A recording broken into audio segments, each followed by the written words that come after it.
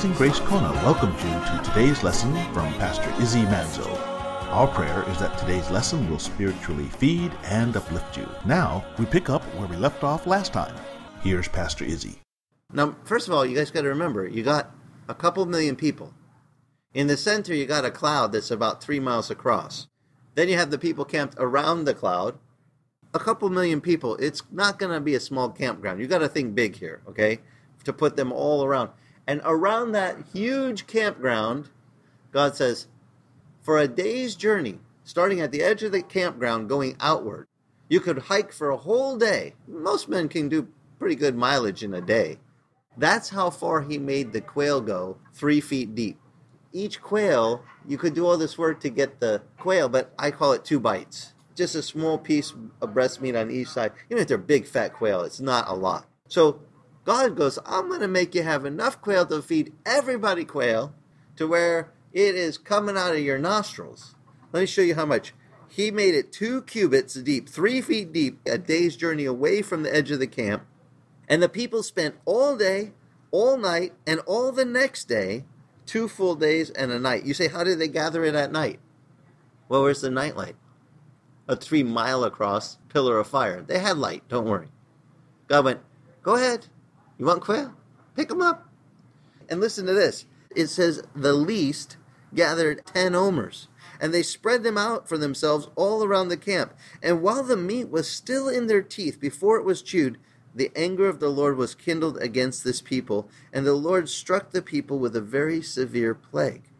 So the name of the place became Kibroth Hattaavah, literally the barrel of the ones that were greedy.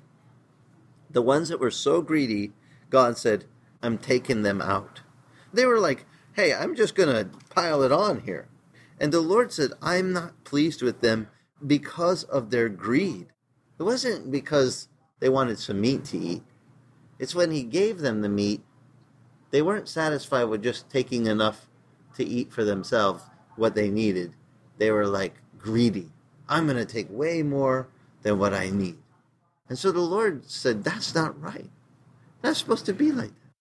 By the way, this quail story comes right after the part where some of you guys might have learned this one in Sunday school. This is Numbers 11. That was the end of the chapter of 11. In the beginning of the chapter is when the people started the complaining. And did the Lord like complaining against the leaders and against him? Did the Lord go ahead, that's fine? No. Poor Moses. He's out there leading the people. Let me read you the first part of this chapter. You'll see more details when we look back at the psalm. He says, the people came and they began to complain of adversity in the hearing of the Lord. And when the Lord heard it, his anger was kindled. The fire of the Lord burned amongst them and consumed some of them in the outskirts of the camp. The fire of the Lord was that pillar in the middle. But the Lord put some extra fire on the outskirt of the camp.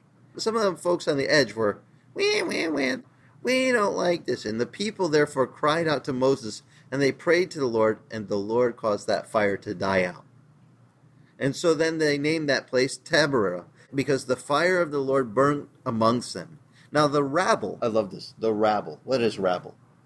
The rabble who were amongst them had greedy desires. And also the sons of Israel wept again and again, saying, who will give us meat to eat? We remembered the fish we had, which we used to eat free in Egypt. Yeah, it was free, all right. You were a slave and you're being beaten. And cucumbers and melons and leeks and onions and garlic. We remember all that. Now our appetite is gone. There's nothing at all to eat except this manna, this food of angels. All we get is angel food cake every day. And what happened to the onions? I don't know about you, but would you choose angel food cake over onions? I'd take the manna any day. Make manna puas, banana pancakes. I'm sure there's some we could come up with. Here they're complaining. But it says, verse 7, the manna was like coriander seed in its appearance, like that of Belgium. It's golden. And the people would go out about and gather it and grind it into 2 millstones or beat it with a mortar. They would boil it in pots. They would make cakes with it. It would taste like the taste of cakes baked with oil. And when the dew fell on the camp at night, the manna would fall with it. Every night the Lord caused the dew to come on the earth, and he made manna to come on top of it. And all they had to do is go gather it to eat. Verse 10 tells us, Moses heard the people weeping throughout their families, each man at his doorway of his tent, and the anger of the Lord was kindled greatly, and Moses was displeased. Verse 11, this is Numbers 11:11. So Moses said to the Lord, why have you been so hard on your servant? And why have I not found favor in your sight, that you've laid the burden of all these people on me? Was it I that conceived all this people? Was it I who brought them forth, that you should say to me, carry them on your bosom, as a nurse carries her nursing infant to the land which you swore to their fathers? Where am I to get meat to give this people? This is Moses. He's the leader, and he's going, God, I didn't birth all these people. They're not mine. They're yours. Am I like a nursing mom that has to tend to her nursing baby? Am I supposed to take care of these guys like my own children? He's complaining. Listen to this. Where am I going to get meat? And verse 13 says, for they weep before me, saying, give us meat that we might eat. And I alone am not able to carry this people, because this is too burdensome for me. Lord, this is too big a job. You ever thought about that? How much pressure would be on the guy? Look at verse 15 if you don't think so. By the way, for anyone in leadership, you should take great comfort when you read this verse. So Moses then spoke, verse 15, so if you're going to deal thus with me, Lord, please kill me at once. And if I found favor in your sight, then do not let me see my wretchedness. Lord, I can't take it anymore. Just kill me. That's a nice leader. He's like, I can't do it. So the Lord therefore said to him, verse 16, gather for me 70 men from the elders of Israel, whom you know to be the elders of the people, and let their officers bring them to the tent of meeting, and let them take their stand with you there. You know, Moses, you are doing this too much on your own. Get 70 men, leaders, elders from Israel. Bring them to the tent. Call for them. Tell the people they got to be true elders, leaders in the community. Get 70 of them. So they called for 70 men. They brought them to the tent of meeting. And it says, and there the Lord says, I will come down and speak with you there. And I will take of the Spirit who is upon you, and I will put him upon them. And they shall bear the burden of the people with you, so that you will not bear it all alone. Moses, you're feeling burnt out? Here's what you do. You get elders, true elders.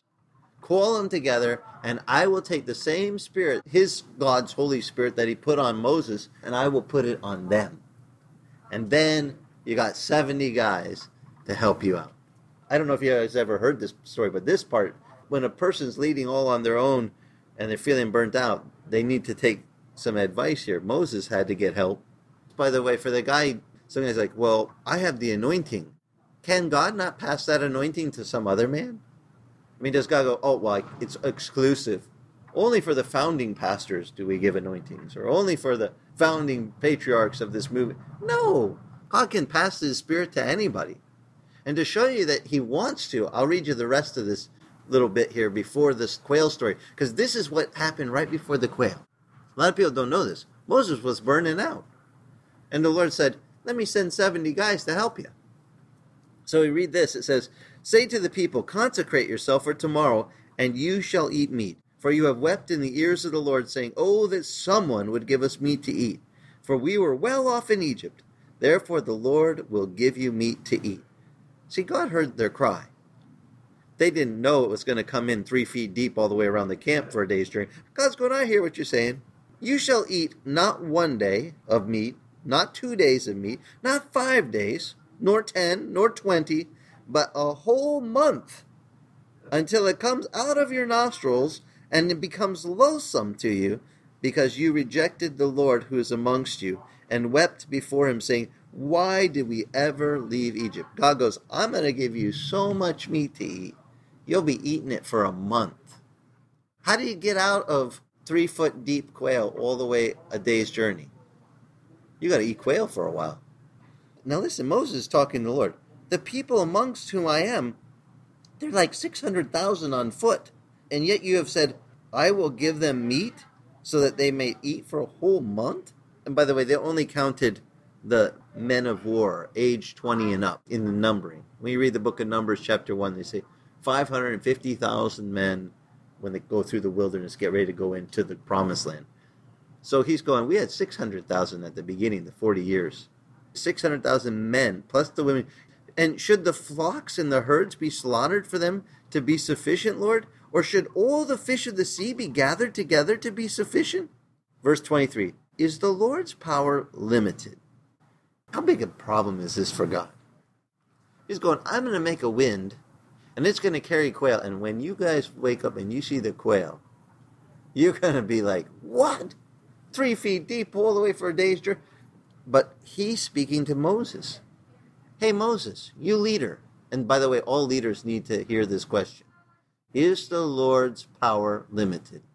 You want to be a leader in the church? Better be ready to answer this question. Because it's the answer God gives to Moses when Moses is feeling burnt out. Did God want Moses to lean on Moses?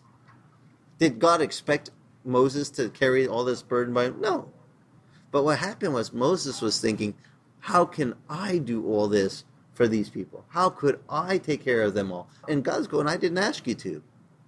God never asks his leaders to take care of the people. God asks his leaders to steer the people to God, and God will take care of the people. All I am is a director. Someone comes to me, oh, Pastor, I'm having a problem with this, and I just don't know what to do. How am I going to solve it? And all I have to do is say, I know who can take care of that. Let me direct you to the true problem solver, God. That's all I do as a pastor is direct people to him, and he solves their problem. But Moses was trying to solve their problem with Moses' own strength. How could I get enough meat, Lord, by myself? Even if I had an ocean full of fish, I couldn't do it. Lord goes, is anything too hard? Anything too difficult? Is my power limited, Moses? Good thing to remind leaders. Now you shall see whether my word will come true for you or not. Now see, I'm reading to you what happened before the quail flew in. You already know what's going to happen. But see, he didn't know. God's going, so Moses, anything too hard for me? Is this beyond my power? And so Moses went out, he told the people the words of the Lord, and he gathered the 70 men of the elders, he stationed them around the tent, and then the Lord came down in the cloud and spoke to him, and took the Spirit who was upon Moses, and placed that Spirit upon the 70 elders. And the Spirit rested upon them, and they prophesied. But it says they did not do it again. Kind of breaks my heart. They did it once. But there were 2 men that had remained in the camp. The name of one was Eldad, and the other one was Medad. And the Spirit rested upon them also. And these were amongst those that were registered, but they had not gone out of the tent. They stayed in the tent for some reason. 2 of the fellows stayed back. And they prophesied in the camp. And the young men ran, and they told Moses, Eldad and Medad are prophesying in the camp. Now remember, the 68 other ones, they did it one time, but they didn't continue. But these 2 fellows kept going. A prophet is a man that is like a mouthpiece for God. He's like a radio. A radio doesn't make any sound of itself. A radio only receives the signal that's being broadcast and then goes through its little transistors. It's got that invisible FM wave that comes, and if the radio is dialed to the right frequency, then it picks up the frequency, and then it goes through its little transistors, and out comes out of the speaker that signal broadcast in a way that people can understand. Well, what if I'm tuned into God's frequency, and he's broadcasting? We don't see radio waves at all, do we? But they're all around us all the time. Some people say, I don't see God. I said, doesn't change the fact that he's broadcasting. It's just, you're not tuned in. Because the guys who are tuned in, they're called his prophets. They don't come up and say, this is what I think. No, they only say, thus saith the Lord. Because their job isn't to make up the message. Their job is to receive the message from the Lord and then just broadcast it. Well, 2 of these guys, I love it, these 2 guys, Eldad and Medad, they were still going in the camp. They're running around going, thus saith the Lord, thus saith the Lord. They're telling the people what God wanted them to hear. One of the young guys comes running to Moses. Moses, those guys are still going. Shouldn't you tell them to stop? And Joshua, the son of Nun, the attendant of Moses, verse 28, from his youth, said, Moses, my Lord, you should restrain them. Listen to Moses, verse 29. But Moses said to him, are you jealous for my sake? Would that all the Lord's people were prophets, that the Lord would put his Spirit upon all of them. And then Moses returned to the camp, both he and the elders, and that's when the wind blew, and the quail came in.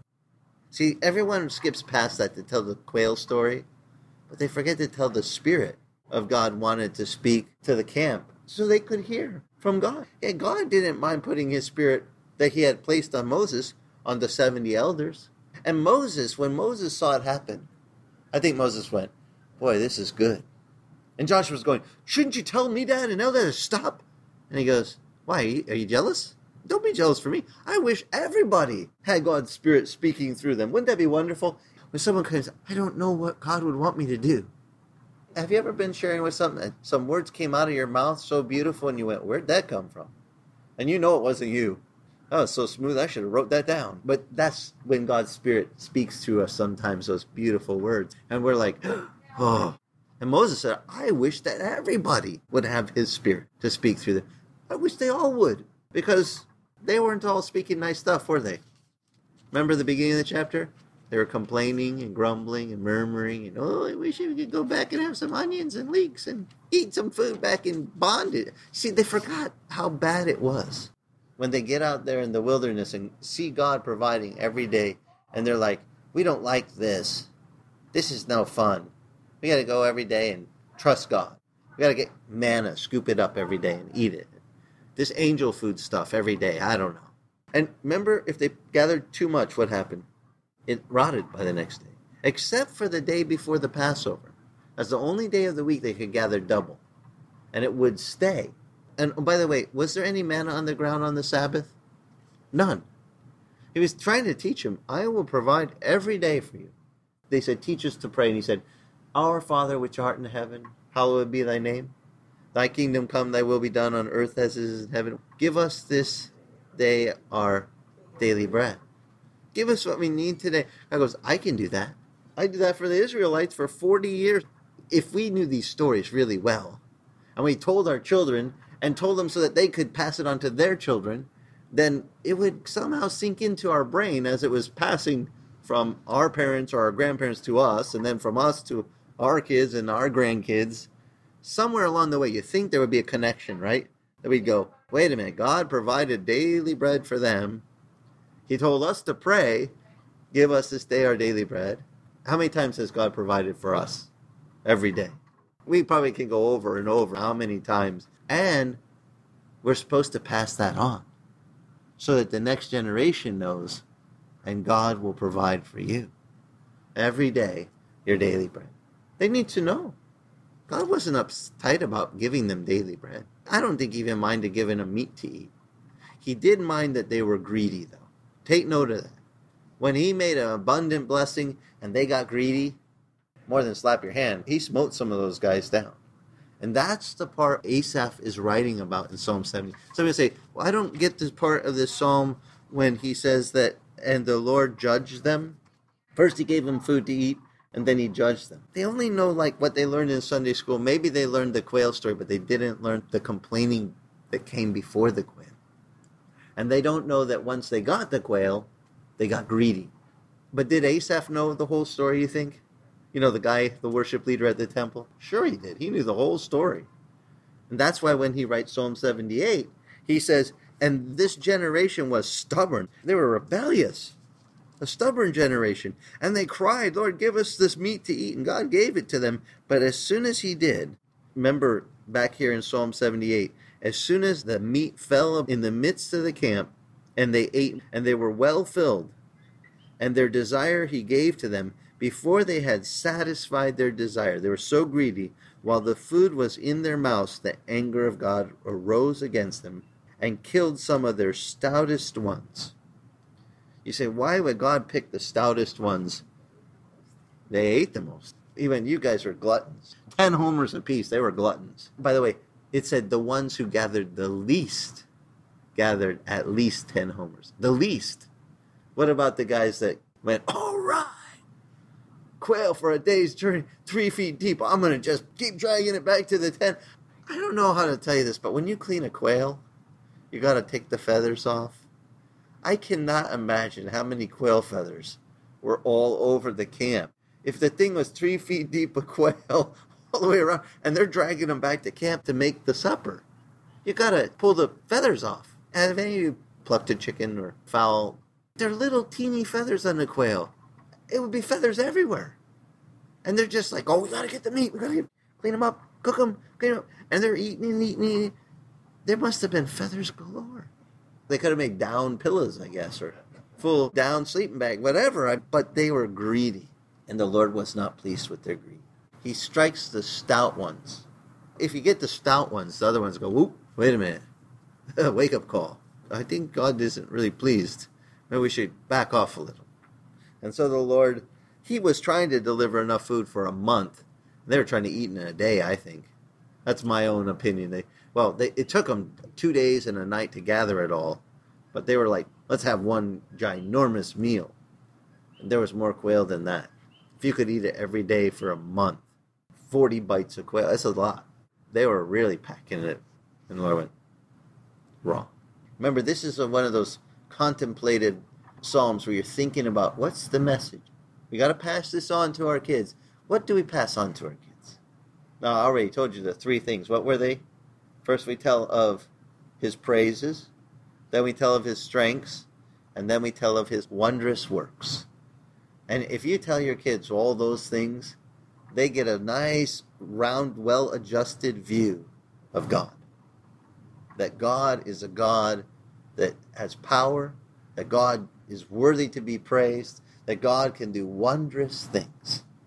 When they know that, does that help them through their journey of life?